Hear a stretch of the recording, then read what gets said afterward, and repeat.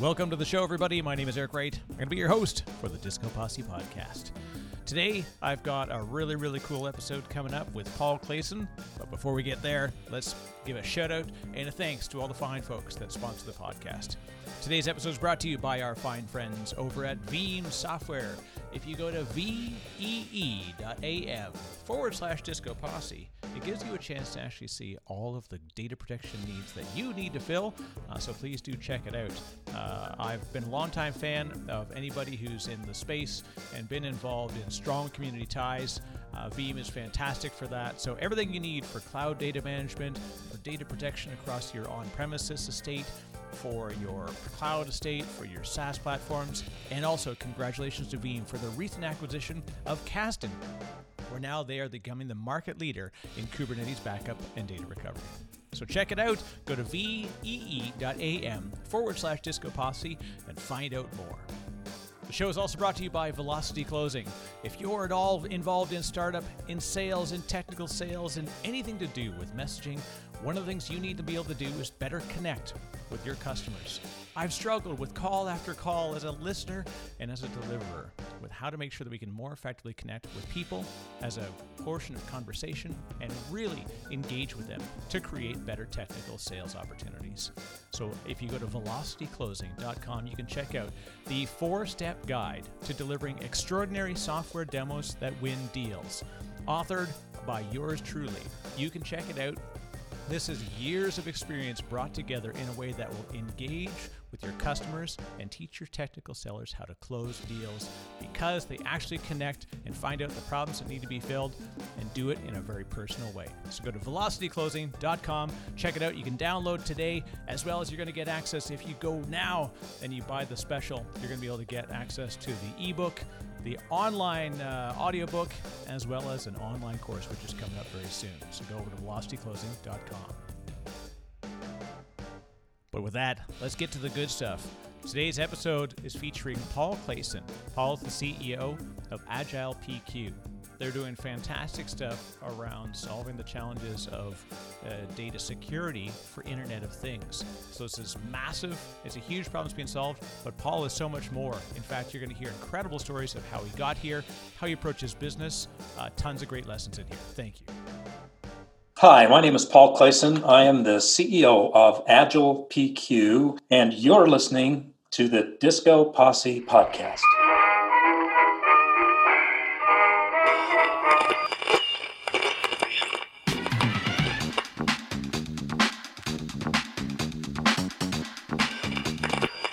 You're listening to the Disco Posse podcast. With that, thank you very much, Paul Clayson. I'm excited about what we're going to talk about today.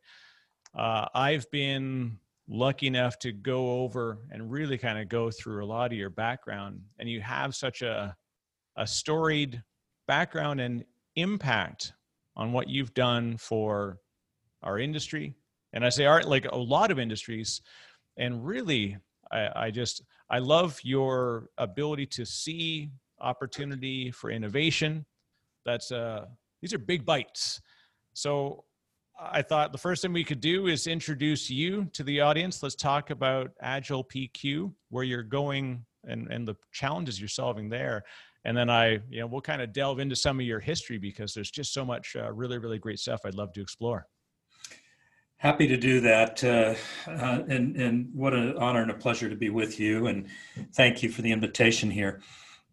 Agile PQ is an encryption software company, but it's specifically focused in an area that is wide open right now, and that is we are securing the smallest of IoT devices, and we can scale up from there all the way through the server and back. And what's really unique about what we do is not only can we secure all of that data in transit from any IoT device, we do it in a manner that will survive in a quantum computer era, which is predicted to be able to break the encryption that you have on your smartphone and that I have on mine when quantum computers become mainstream in the next few years. So we really do have a revolutionary product, and we haven't found anyone else in the world that does what we do at this point. Well, I love that the phrasing that comes up throughout a lot of your materials is this post-quantum idea. And I've often been asked, by especially, folks that are sort of treat me as like a pundit of like, hey, what's the ideal use case for quantum? Where is it being used today? I'd love to get your thoughts on that. Like, where is quantum today in general? And, how soon do you see this being kind of a pervasive threat? Obviously, your team is ahead of the curve to be ready for it, and that's where we have to be. But I would say that there's probably a lot of it that's already out there today. So I'd love to get your thoughts on where we are with it. What we know is that worldwide, globally, major superpowers and even other, in some cases, third world countries are spending their own government funds to fuel the development of quantum computers.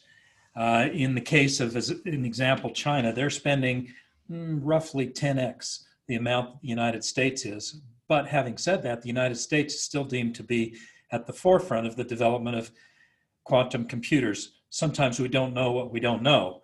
But right now, it appears that quantum computers are able to operate with around 100 qubits in size. It will take about 6,500 qubits in size to break the encryption that's on your smartphone today. So it's a little ways off, but where the real disparity is in projections for the future of quantum is when that will actually happen. So some people will say that's not going to happen for 20 years. More and more these days, those are in the extreme minority. Some people say 15, some say 10. What we know in dealing with a vast number of people in governments, including our own government here in the US and others, is that quantum computers may be mainstream and may reach those thresholds to be able to break existing encryption within a 5-year time frame. So it's coming quite fast. And the reason this is important to take note of right now is because let's say you were putting in a new IT network system in a corporation or someplace in the world today. Those systems typically are built to last a minimum of 15 years. Well, if you put in place an IT system today and it's not post-quantum safe, and then all of a sudden quantum computers become a reality, you're now going to have to change out your systems or put on addendums or bolt on new technology and so forth, all of which can be very troublesome when you're trying to play catch up. So we encourage people get into the thinking process of post-quantum security today, not when you're behind the curve. One would say that in 1985, a lot of people thought they were going to be all good when it came to the Y2K problem. Like we knew the writing was on the wall, but we knew we had so much runway that it wasn't going to be a concern because they thought the systems would not outlive the time frame that they had in between them and this compelling event. And what we learned was that we, in fact, were very wrong on those time frames and the ability for people to ultimately build systems that were going to be, they were supposed to be faster, adaptive, replace more often. In fact, they had this incredibly long tail.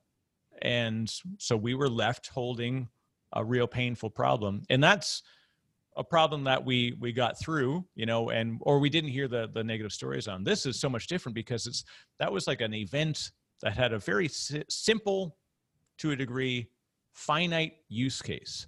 What you're going into and what your team is tackling is an exponentially more complex problem as it becomes available, because the faster it gets here, and then the more the data becomes to feed that machine, it ultimately will become faster and better. And truly, like that's the thing we always joke about exponential. This is an exponential effect. Only in quantum is there absolutely, scientifically, by definition, an exponential capability, because it has the ability inside its system to grow and increase its knowledge and learning at an exponential rate. Yeah, really, really well said, and a good analogy to Y2K. If we need evidence of why this becomes important, especially with regard to the ability to process data so fast on a quantum computer that it could break current encryption, we just need to look at what's happening globally right now among, in particular, superpowers. So right now, we know for a fact that China is hacking into as much of our government and corporate and civic databases as they possibly can, and they're downloading all of the data that they possibly can, even if it's encrypted. Even if they can't read it today, they're downloading it, they're putting it in storage so that the moment they have the ability to break that encryption, they now can read all of it. Our country is doing the same thing. We have to do that to stay competitive. I mean, very literally, we are in a digital war globally. The interesting thing is it's not just between superpowers. It also is between sometimes individual bad actors who want to access data and then sell it or use it in a manner to disrupt societies or create havoc or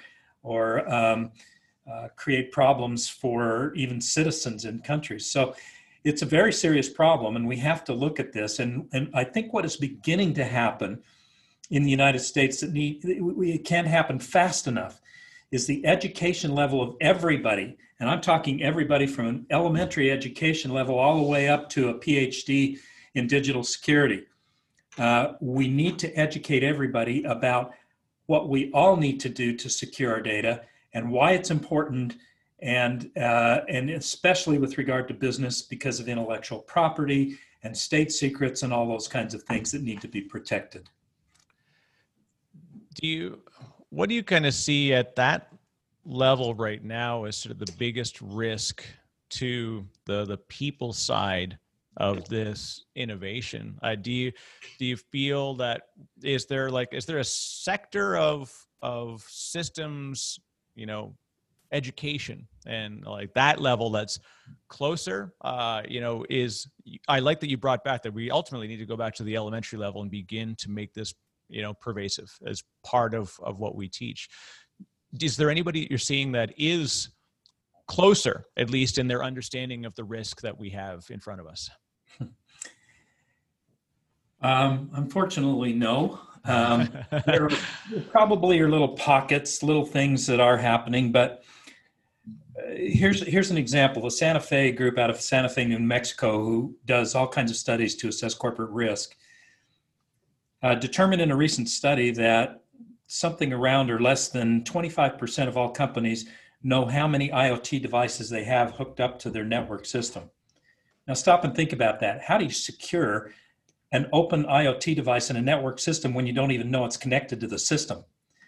And among those 25, that included a percentage of the companies that know some of the devices, but not all of them, that are connected.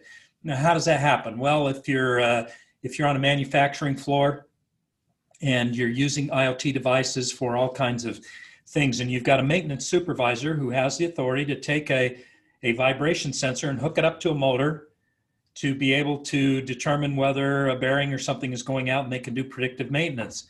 They then hook that up to the internet, but that device is never registered on a corporate level. There are not policies in place to allow for those kinds of devices to immediately become registered. They can track them, they can look at them, they can see through threat detection engines if they are being pinged or if there's threats occurring. That gives us one example as to why there is such a wide open gap out there in things that are happening. We have seen examples recently this year of consumer devices like Ring doorbells that have been hacked, and bad actors are talking to kids in their bedrooms. We have seen examples of all kinds of IoT devices. Recently, it was humorous but not humorous example of a coffee maker that was hacked in a house. It's just very interesting to think about the fact that your smart thermostat could actually be a portal into not only your personal data, but maybe could ride that upstream to a corporate database through your own device, or could be used for what's called a distributed denial of service attack, a DDoS attack, using your IoT device, your thermostat, that could then be harnessed with a million other devices and focus that total computing power on shutting someone else down, creating some sort of of illicit attack. Those are things that are very real. The final thing that I'd say is Microsoft in September of last year, 2019, announced that they were aware that millions of servers around the United States have been infiltrated by nation states, and perhaps small little kernels of clandestine and code has been installed on those computers, cannot be found, and they're there to cause disruption in the event that there was ever a hot war. They could cause all kinds of confusion and concern and panic within the American people. They are also doing that to consumer devices. If you can shut somebody's furnace down in the middle of a hot war and it's in the middle of the winter, you're going to get panic.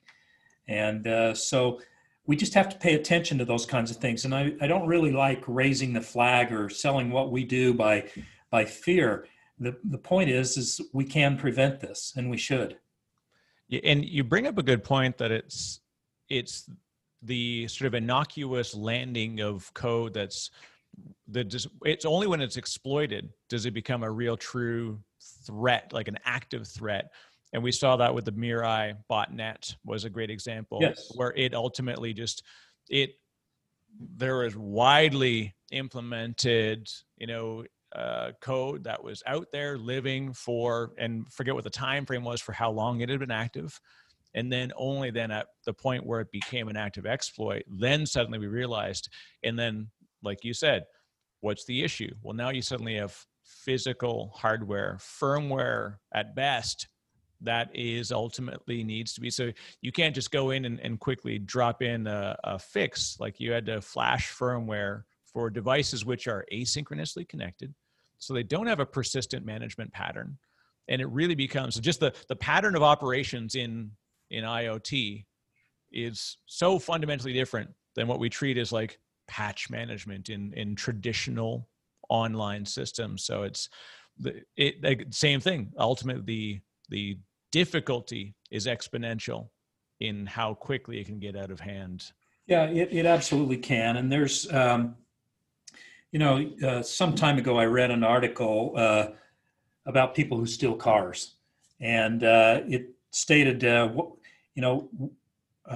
what happens if you put one of the mechanical devices on your steering wheel, a club, and you hook that up to your car? Does it really thwart theft of the car? Well, the study showed that the difference between not having a club and a club was 60 seconds, that it took the car thief to steal the car.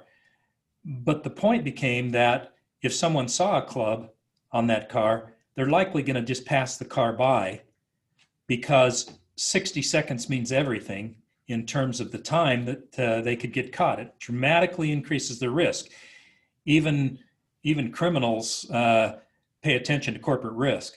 And so when we look at this, anything that we can start to do is good. People can put a username and password, but you and I could go out onto the dark web today and buy an illicit program that we could get through a username and password in 10 seconds. So we just have to be really smart about how we do this, what real security is, what layers of security we need, which is really the ultimate form of security, is to layer various things to create a more secure nature. And if we can do that, then we start to make progress on protecting our data, personal data as well as corporate and government data.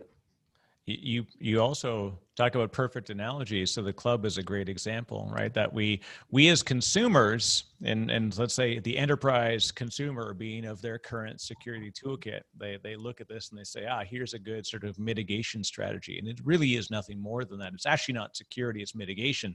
Because to a good car thief, and having I worked in police services for a few years, and they said, people say, well, you can't saw through a club, because it's, layered steel with aluminum core, it will heat up. It's all this thing. They said, you don't saw through the club, you saw through the steering wheel. It takes, you don't need the steering wheel to be whole to drive it away. So all you got to do is get the club off. So it's funny that as the exploiter of that security, I look for the fastest, shortest path.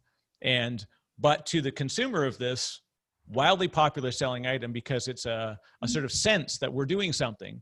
Right. Very effective in most cases, like you said. It's not that it didn't work, but in those extreme cases, especially when you're looking at, global scale, country scale, societal scale, bad actors and large, like I said, this is the new sort of Cold War, is being held in a digital, battlefield right now. Yep, exactly right. Exactly right. So what we tried to do as a firm was look at that and say, what creates the strongest security we can find? And these IoT devices can't run the security that's on your smartphone because the processors on those small IoT devices are not large enough to handle the processing of the encryption that you have. The encryption we have on our smartphones has been around for over 20 years. I think it's safe to say that computing, form factors and computing have changed dramatically in 20 years. A couple of small updates have come along the way, right? Encryption hasn't. And so we looked at that and said, how do we get this done? There's this massive hole that is where data is being stolen every day. And by the way, infiltration into corporate sites and personal sites and so forth has increased 3x each of the last 3 years. And it's largely because they're coming through these IoT devices and then writing the data upstream or figuring out how to get into corporate databases from there. And there's various methods that can be used to start to thwart that, but the data in transit never gets secured on those IoT devices. We looked at that and created a system that can do it. And we've got brilliant people here that we all get up in the morning and think about how much data is being lost, and we say, let's go stop it. And so we drive forward to stop that data loss and theft for you and for me and for our government and for everybody that we can. So now we've engaged in accounts and discussions with our federal government where we're being used. We've engaged in corporate systems, and we're starting to see the upswing and growth of what we're doing. It took a little bit of time of pushing the string uphill to get people to understand why they needed to use our product. That is really the nature, and I've done it a few times with a few products, of an emerging product in an emerging company that's in an emerging market. It's education, education, education, and you have to teach people why this may be necessary and what can be done about it. And it's a perfect lead-in, because I look at the stuff that you've done, and you're, number one, you're very civic-minded in your approach to things. And I look over your history, and you have a very focused view on being able to solve large problems for the greater good. Like how, Paul, it's not an easy thing for people to take on. When did you sort of feel inside that you had the potential to affect a greater good in the way that you've done in some of the companies you've worked with? Oh, so the greater good, I'm going to separate the two things that you mentioned there. The first being the greater good, that without a doubt came from my upbringing on a farm, a cattle ranch and a potato farm in Idaho. We helped each other. We helped our neighbors. We did everything we could. I've mentioned this times in the past that I remember my dad getting me up in the middle of the night when I was about 7 or 8 years old and throwing my brother and me in the truck, and we went down a mile to my neighbor's farm, and the haystack had started on fire and it was now burning the barn, and my brother was on a tractor and they were hooking up to implements trying to pull them out of the barn so they wouldn't be destroyed. They were getting the animals out. My job was, at 7 years old, was to take a hose at the house and keep the roof wet so that the embers wouldn't flow over and start the house on fire. Those kinds of community values get instilled in you when you're very young, and that's undoubtedly where that comes from. And I've tried to do that through my life, and sometimes I haven't done it as much as I could, but I try. How do we get to looking at big projects, and how do we have a variety of different startups that could really have major sea change in our world? That has a lot less to do with me than it does the people who invented the technology. I'm not a technologist. I don't have a degree in those kinds of things. I have a, my studies in college were political science with some business classes, but that typically causes people to distrust me instantly when I talk. But what I did learn was strategy. So if I can take a group of people who have invented something and help focus the strategy in the right place and put some capital behind it, and then rely upon people who really have the knowledge technologically and get out of their way, then things happen. So that's a lot less about me than it is about really, really good people and enabling them to do what they do best.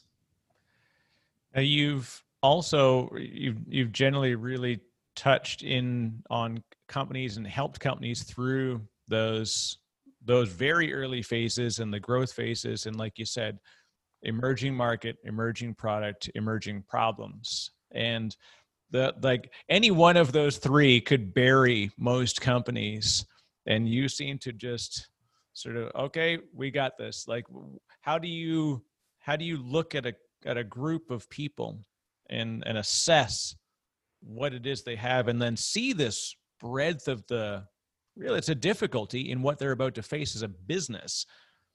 And how do you identify, this is the thing that I know I can help these folks get to the next level? So it's all about people, and it's all about helping people do a couple of things. One is to see the vision. So we talk a lot internally about what is our vision? Where do we go with this? Now, reality has to meet vision at some point, but to make sure that everybody sees the big picture and they perform their individual functions to hit the target on the big picture is a critical thing inside of a company. So typically, because my strong expertise is in finance, but also in strategy, I typically can see the big picture out where we need to go and then kind of envision the steps to get there. So setting that vision with people, helping them understand it, asking for their input is really, really critical. The second is transparency.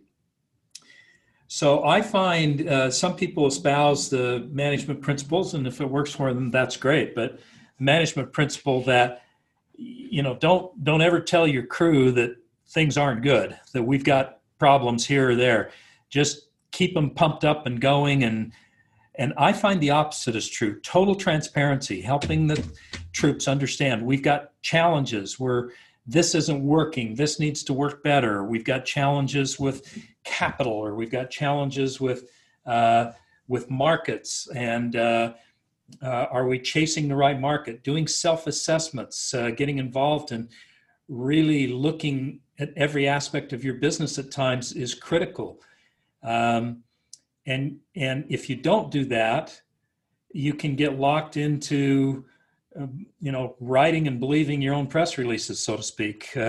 You just and there's a certain amount of that you have to do. You have to believe in that vision, and you have to sell that vision along with your product. But transparency among the troops is just absolutely critical because it creates trust. And the third thing is, and this one's hard to do, but it's really critical, and that is we have to avoid doing things and set the culture that we try to avoid doing things that don't matter.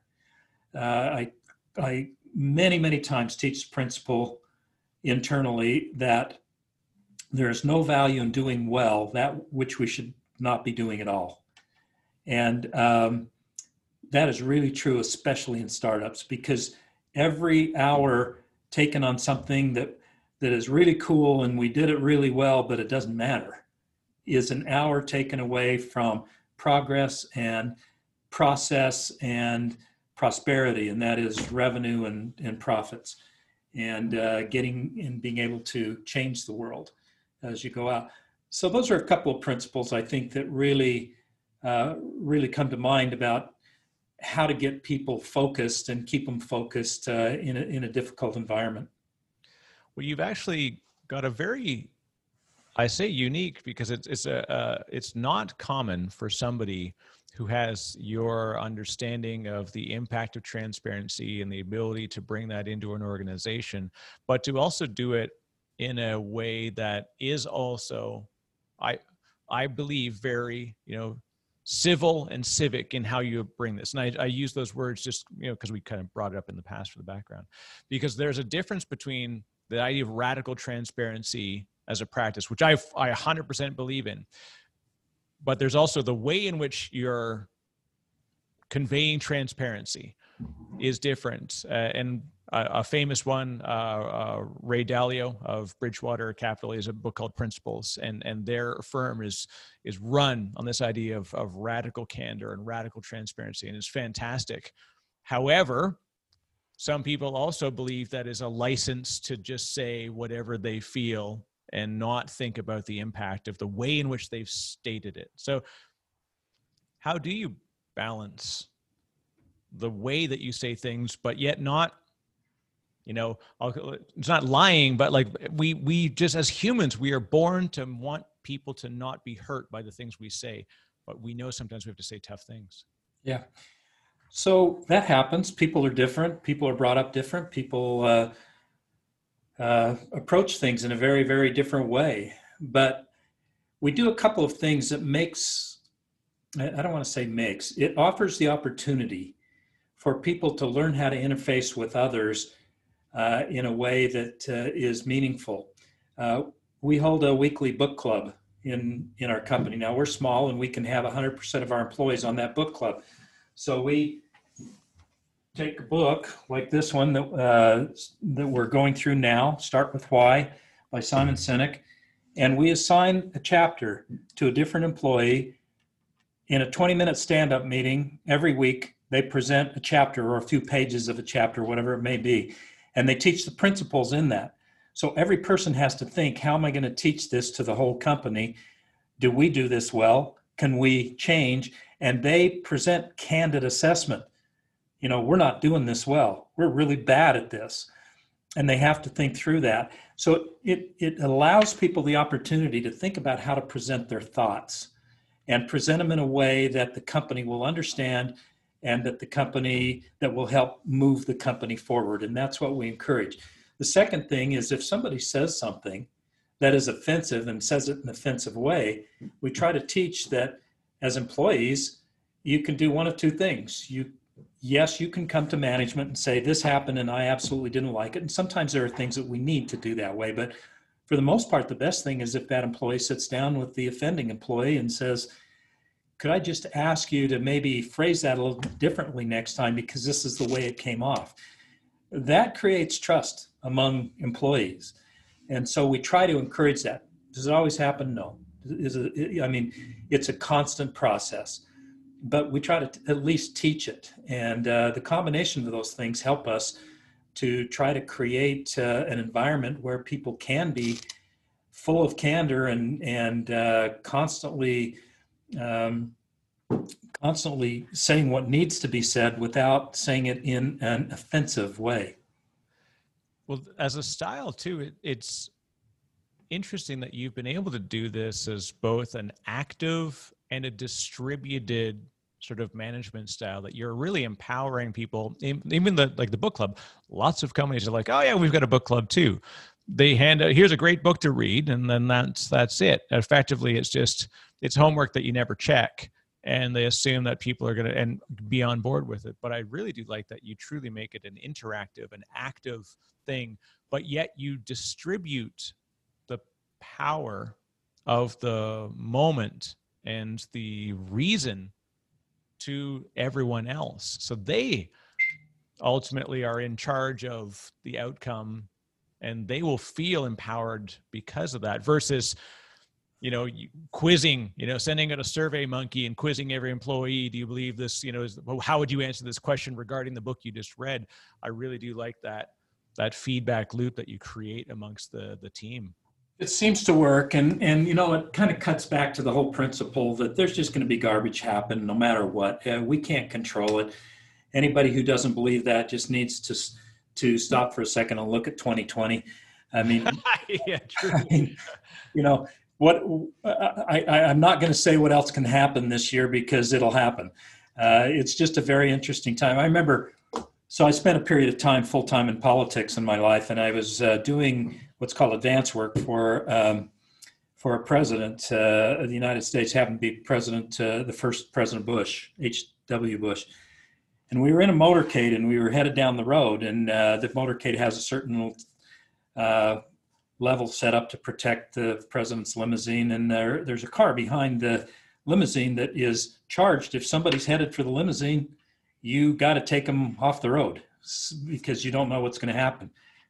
Well, the police were at intersections, and one of the policemen got caught up in seeing the motorcade coming and led a car by, and it was coming straight towards the motorcade. And this car zoomed out, Secret Service, and the guys were hanging out, and they were pointing, get off the road, get off the road, get off the road. And finally, this car veered off the road and down into the gutter, and it was more on a country road. And we went past. As we went past, I looked over and I saw that it was a gray-haired lady. And I thought, oh my gosh, she is going to be scared to death. And we zoomed past and went to our location. And so I started calling back to the police and saying, is this woman okay? And they said, she's really shook up. She didn't know what happened. It was a fault of our police. Well, at that point, I invited the police. I said, would you escort her over to the venue where we are? The president would like to apologize. And I went to the president and said, here's what happened. And he said, boy, get her over here right now. We brought her over, and she was so worried because she didn't have her hair fixed and she wasn't in the right dress and all of these kinds of things. But when she got there, he put his arm around her and he told her how sorry he was that sometimes these things happen, but it was not meant to. And he felt so bad. And was she okay? And what could we do to help her? And so forth. I found out later that he sent some flowers to her later to just apologize again. I never saw somebody become such a staunch advocate of President Bush as that woman. So garbage happens, but you got to figure out how to take garbage and turn it to your advantage. And that's exactly what he did in that case. And that's what we try to at least look at is when things are bad, what do we do to turn this around? Yeah, it's very impactful. And, so what goes through your mind? Because there are decisions that you as the CEO, as a leader, need to make sometimes, which are going to have a challenging impact, right? How do you approach that situation where, let's say, like a downsizing, or if there's a financial difficulty and, you have to make some difficult decisions and put them into play? Like, how do you think about that and then bring it to your team? I don't have to think about it because policy and the process is already in place. We use it all the time. People know if I'm coming to them with a difficult situation, I've already started to prep them for it. I've already told them. Now, that goes against some convention that if you do that, people start looking for jobs, even if they don't need to be, and all of that kind of thing. But I understand that if somebody really feels insecure, then they need to. Most times I find that what it does is causes them to double down and say, okay, let's see what we can do to help. Sometimes it doesn't, but I would rather be on that side of it and have people see what's coming so that if there's truly bad news, a downsizing, a layoff, a furlough, challenges in a COVID environment where new revenues get forestalled, which has happened to us, and until next year, or all kinds of other things, people see it. We just lost our audio for a second there. Yeah. You okay? Okay. Have you got? Oh, there we go. Sorry, you just came back there. Oh no, it's we lost your microphone again for some reason. Oh, really? There we go. No, okay. That's weird. It's just it would just cut out for a second. Oh, interesting. Sorry. Now you're good. Now you're good. Huh. I did get a sign that just said my internet is unstable. Sorry, let me. Oh, that was why. Okay, sorry about that. Yeah. The downside to internet recordings. Unfortunately, we face this battle occasionally. Oh, sorry. Normally we have a really good signal here. Can you hear me now? Yeah, we're good. It happens to the best of us. This is always the fun of doing these in a remote world. It's actually quite good that we're able to, and I think as an organization too, you've probably experienced this where we've really loved the idea that you can be very much physically in front of people, and the nonverbals are powerful in the way that, like you talked about, like when we want to present a difficult thing, they are already aware and they can see it in you that like there's a real true human detection of what you're trying to get done. And like you said, the policy and the process being in place, they get why we've got to have this conversation.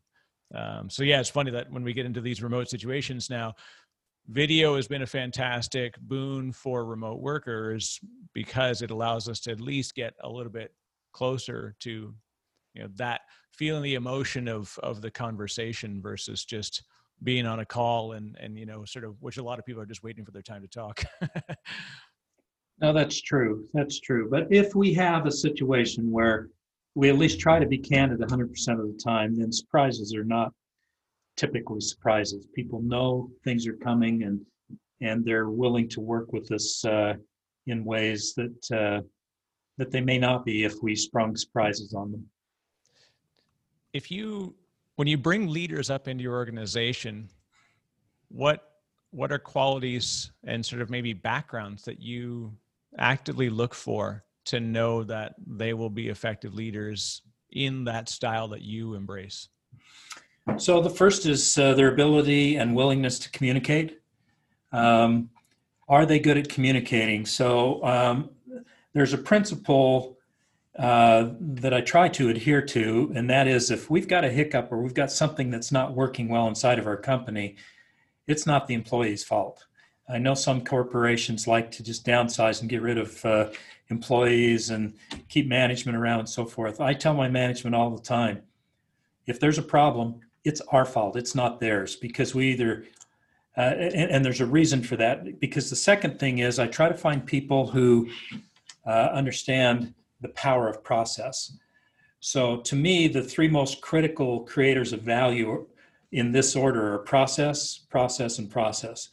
And that goes to everything. So if we have a process in place for how we pay bills, and it happens every month and happens on time, then we create a checklist and say, do this and this and this and this.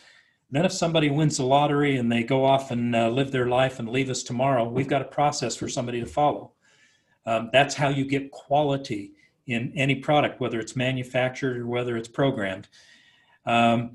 So if I can find people who understand process and put them in place and adhere to processes, then there should only be a couple of reasons for a failure or a hiccup in a company. And that is, one, our process was flawed and we need to revise the process, or two, we didn't train the process well enough. So if there's things that are difficult inside the company, I look to management and say, what was our process? What happened with it? Did we train it well enough? And if we did, we've got to improve the process. Most often, it's because we didn't take the time to train employees on the process. I'm such a believer that 99.9% of people just want to suit up and show up and do the best job they can at a job and participate to the overall good of the company. That's our responsibility from a management standpoint or a leadership standpoint, to help train them to make that a reality. And so working on processes, training processes, adhering to processes is really critical. Yeah, you can't tell somebody they're not doing the right thing if you haven't told them the thing they should be doing, and it isn't obvious and available that they can know what the map was they should have been on before you told them that they were off the road. Yeah, exactly right. Exactly right. If you look at it, being that you've been in the industry for a while and you've probably watched a lot of folks come up through different management styles, you've seen sort of paradigm shifts and shifts in the ways that whatever the business book du jour is. What are some of the management, if you could take a management book off the shelf because you feel like we're reading the wrong thing, what are some things that you see out there, Paul, that you have concern over that we need to, they aren't relevant anymore, and yet we still find them, present in kind of the way new leaders are coming up? Well, I know that this is an interesting thing in today's environment around our country, but Abraham Lincoln said we should be too big to take offense and too noble to give it. And that is a critical principle that I think, that lends to the whole issue of transparency and so forth. And we should adhere to that. You cannot offend me because I would have to let you. I would just look at someone who said something that others may interpret as offensive, and I'd think, okay, what are they trying to teach me or tell me, or what's happening in their life that I can maybe help with that led to such a visceral response? So that's one. Another, and I don't think there's a business book that I've ever read. I've learned so much from a lot of them, but there is not a definitive business book out there. There just isn't, because systems, cultures, politics, finances, even pandemics are fluid, and we have to change to adapt to those. So I've found that character trumps skill. Skills are very, very important, but somebody who has all the skills in the world but no solid character of ethics and truth and transparency doesn't cause a company to go forward. So yes, we have to look for skills, and we look for the best people we can find, but they also have to meet a criteria of character. I think you also have to adopt a culture that zero defect culture internally is not a goal, but it's the very core of what you do. You have to have quality. You have to have a zero defect culture and work for it. I think sometimes when there are problems that arise, we try to ascertain motive, because motive becomes more important than the behavior itself. Was there somebody who was truly trying to hurt someone else inside the company, emotionally or mentally or physically? We have to determine the motive. So often personal situations crop up. Nobody wants to say anything about that, but it drives their behavior. And if there's something we can do to help without being intrusive, or to get them to someone who can help, it could change their life. And yes, we can't always allow that kind of thing to drive the culture of a company. We sometimes have to make decisions, but we at least try to look at those kinds of things. And then the other thing that I've seen over and over and over again in business is companies that innovate brand new products, and they try to sell it with a business model that is different from what people have used in the past. And I'm not saying that finance can't evolve, but the principle is that we should never, ever, ever make it hard for another company or customer to give us their money. We should figure out accounting systems and business models and processes that allow people to be able to easily give us their money, and we thank them for that, and we try to work into their systems, and never make it hard to do business with. That's sometimes hard. I've seen it over and over again, but we try to at least think about that and make those kinds of things simple and easy and straightforward for people to do business with us. And I think the last thing that I would just state is that oftentimes we think about doing anything we can to juice revenue and profits, but for taking care of other people's money when you're venture funded, de-risking the business is as important as growing the business. So we constantly look at what are our risks and how do we de-risk, knowing that there are going to be years like 2020 when a lot of things are going to be out of our control. How do we de-risk that business? How do we make sure that we could survive in a very difficult environment? And those are just a handful, maybe off the top of my head, business principles that I've read about, learned about, and observed that really have an impact on a business.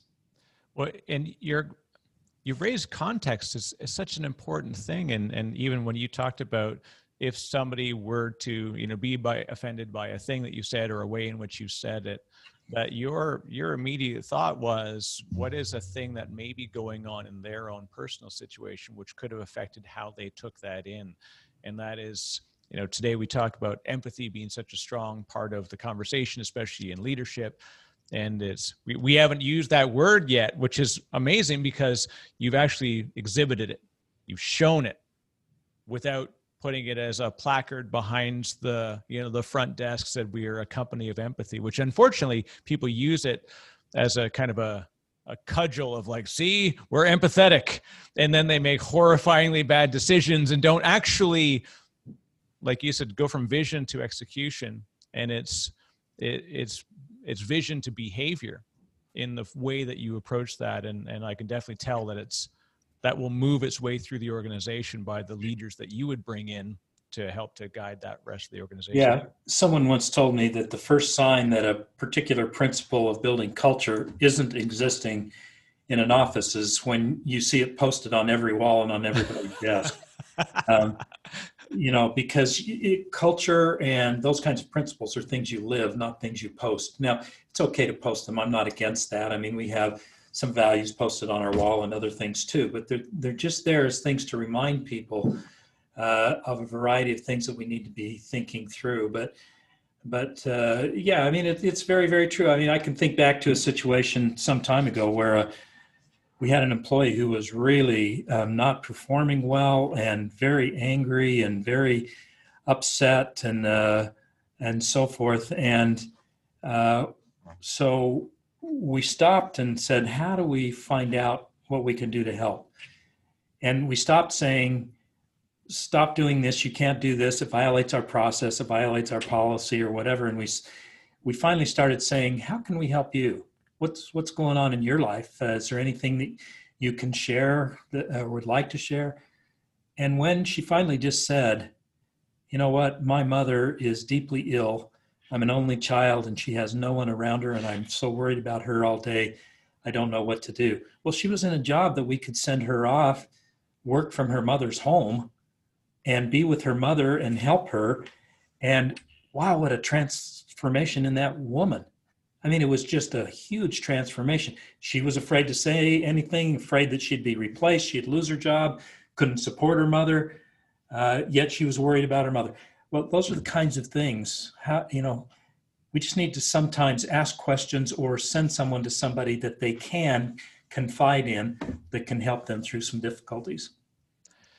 It's very important and definitely we need more of that for sure. Another thing that talked about context was, and I asked that business book question of people quite often sometimes, because there's stuff that, ironically enough is very rooted in history that still carries forward. I mean, one of the most popular sales books ever, of course, is How to Win Friends and Influence People. Dale Carnegie originally penned it in, I think it was around 1919. So it's got some lasting power. But then the funny thing is, if you don't take that is without context, it doesn't need a time frame. It's very strong principles that work to this day. And then there was other ones, which are a great example is Built to Last. It was a book that it's widely read and widely studied, but was often put upon because the companies of the 7 companies that are highlighted in the book, 4 of them have almost went under, but the context of the study of the book was correct, and the period of time after with which it was still true, also correct. It's very easy for us to go 10 years later and say, well, look, HPE didn't make it, or HP, became a different version of itself. And it's like, I can't fault the author or the researchers that actually put that time in at the time. If I apply context to conversation and principle, and then take a look at the overarching vision of what we were trying to achieve by writing this book and creating this research, that is the bigger picture. Like, I think without vision, you can't have execution. And without context, you can't have any of it, because it really, really is very situational. So it's, I'd say, sorry, that's more of a statement than a question, but, it was funny that when you brought up, like, most stuff is true. And it has to be given the right context and the right understanding of how people will take it in. Yeah, exactly. And I would be really uncomfortable if I didn't say this, and that is that I fail sometimes. We don't do all of the things that I'm talking about. We do try to focus on them, but I'm sure there are people in our companies now or in the past who have really thought I was not a good person, or that I did something that I was a jerk for, or those kinds of things. Sometimes we have to push people. We have to push people in certain directions. But it is easier if they know that you're just being transparent, and they are looking at it and saying, he must be under a lot of pressure to perform for investors and other people to get us to a certain point.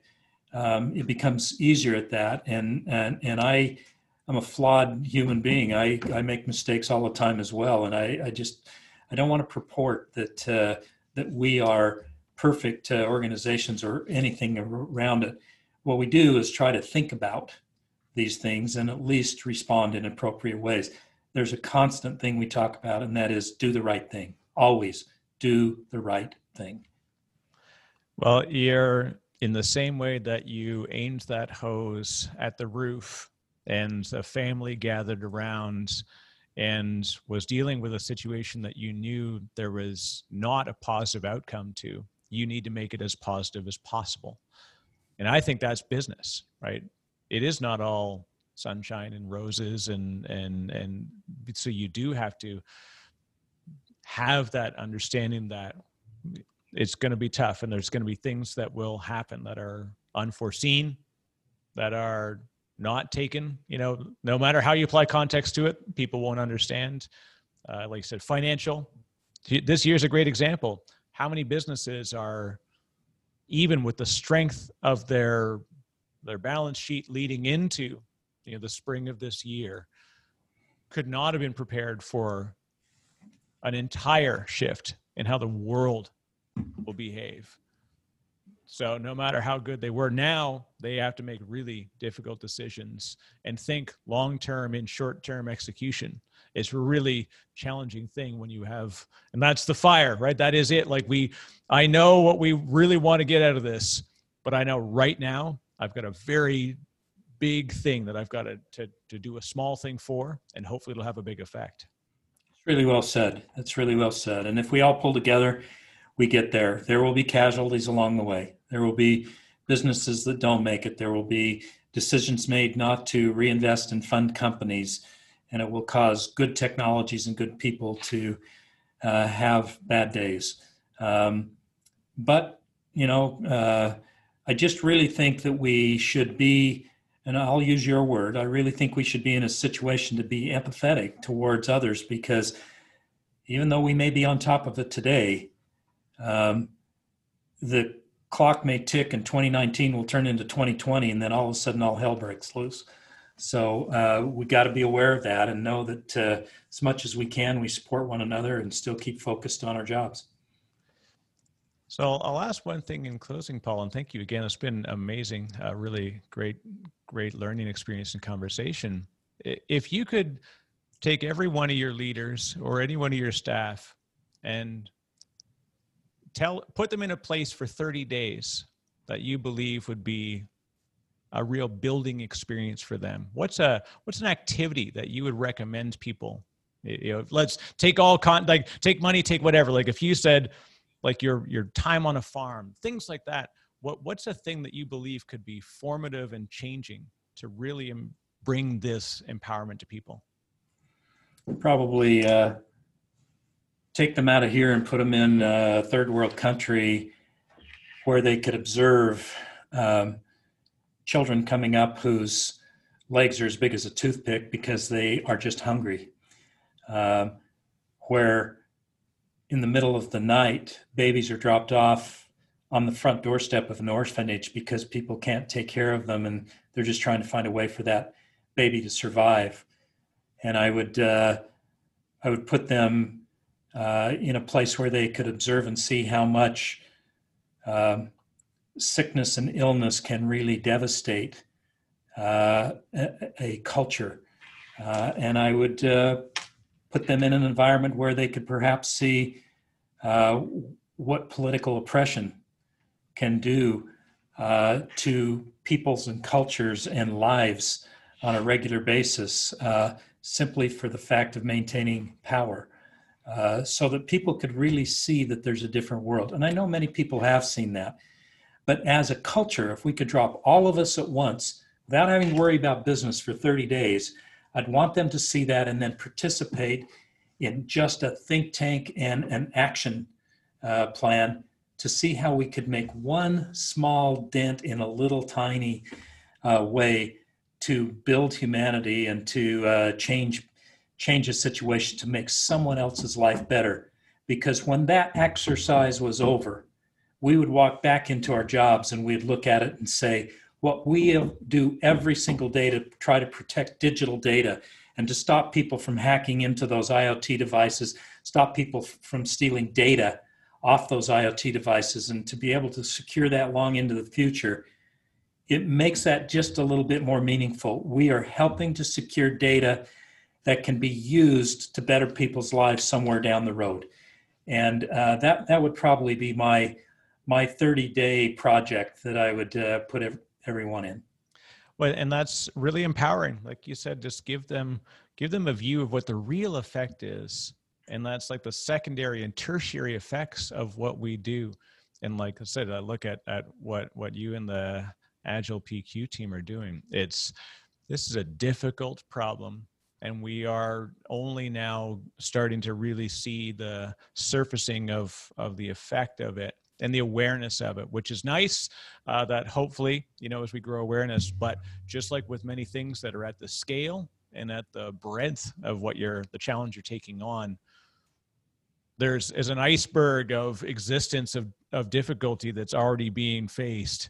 And then, so that little tiny top piece that everybody says, when it makes the news, like I said, if you say Mirai botnet, a lot of people who no idea what PCs are or what IoT really means, but at the time when that was going on, they felt that effect. They understood it. And if you can do that in a way where you can have someone come to work and say, this is what you're doing here, allow somebody else to do something amazing. And let's do amazing things together. Yeah, very well summarized. Exactly. Well, this has been fantastic, Paul. Thank you very much. And if people wanted to connect with you and reach out, I'll of course have links to the website and what's the best way if people did want to get in contact with you, Paul? So the website is just really easy. We monitor that, of course, all the time. Our email addresses are all our first initial, last name at agilepq.com. So very easy to find us and connect with us. And we welcome anyone that would like to explore how we could work together to provide security and make the world better. It is a heck of a mission, and I'm glad to have been able to share the last hour with you and talk about it and much more. And so I steered us to a lot of interesting directions just because I think it's there's much more to Paul Clason than your today would indicate. And thank you for sharing a lot of your story with us. Of course, anytime. We just ask that. As everyone listens to this, the one problem that I do have is my hair went away many years ago. If you can figure out how I can get it back, I'm all ears. So you can't see it, but they can imagine it. So there's a startup opportunity out there somewhere, and I'm ready for it. So Cy Furling hasn't figured it out yet. So we're still trying though. We're trying. Let's keep after it. It's a world problem. Listen, thank you so much. And thanks for your very insightful questions and for allowing us to spend some time with you. Thank you. Thank you.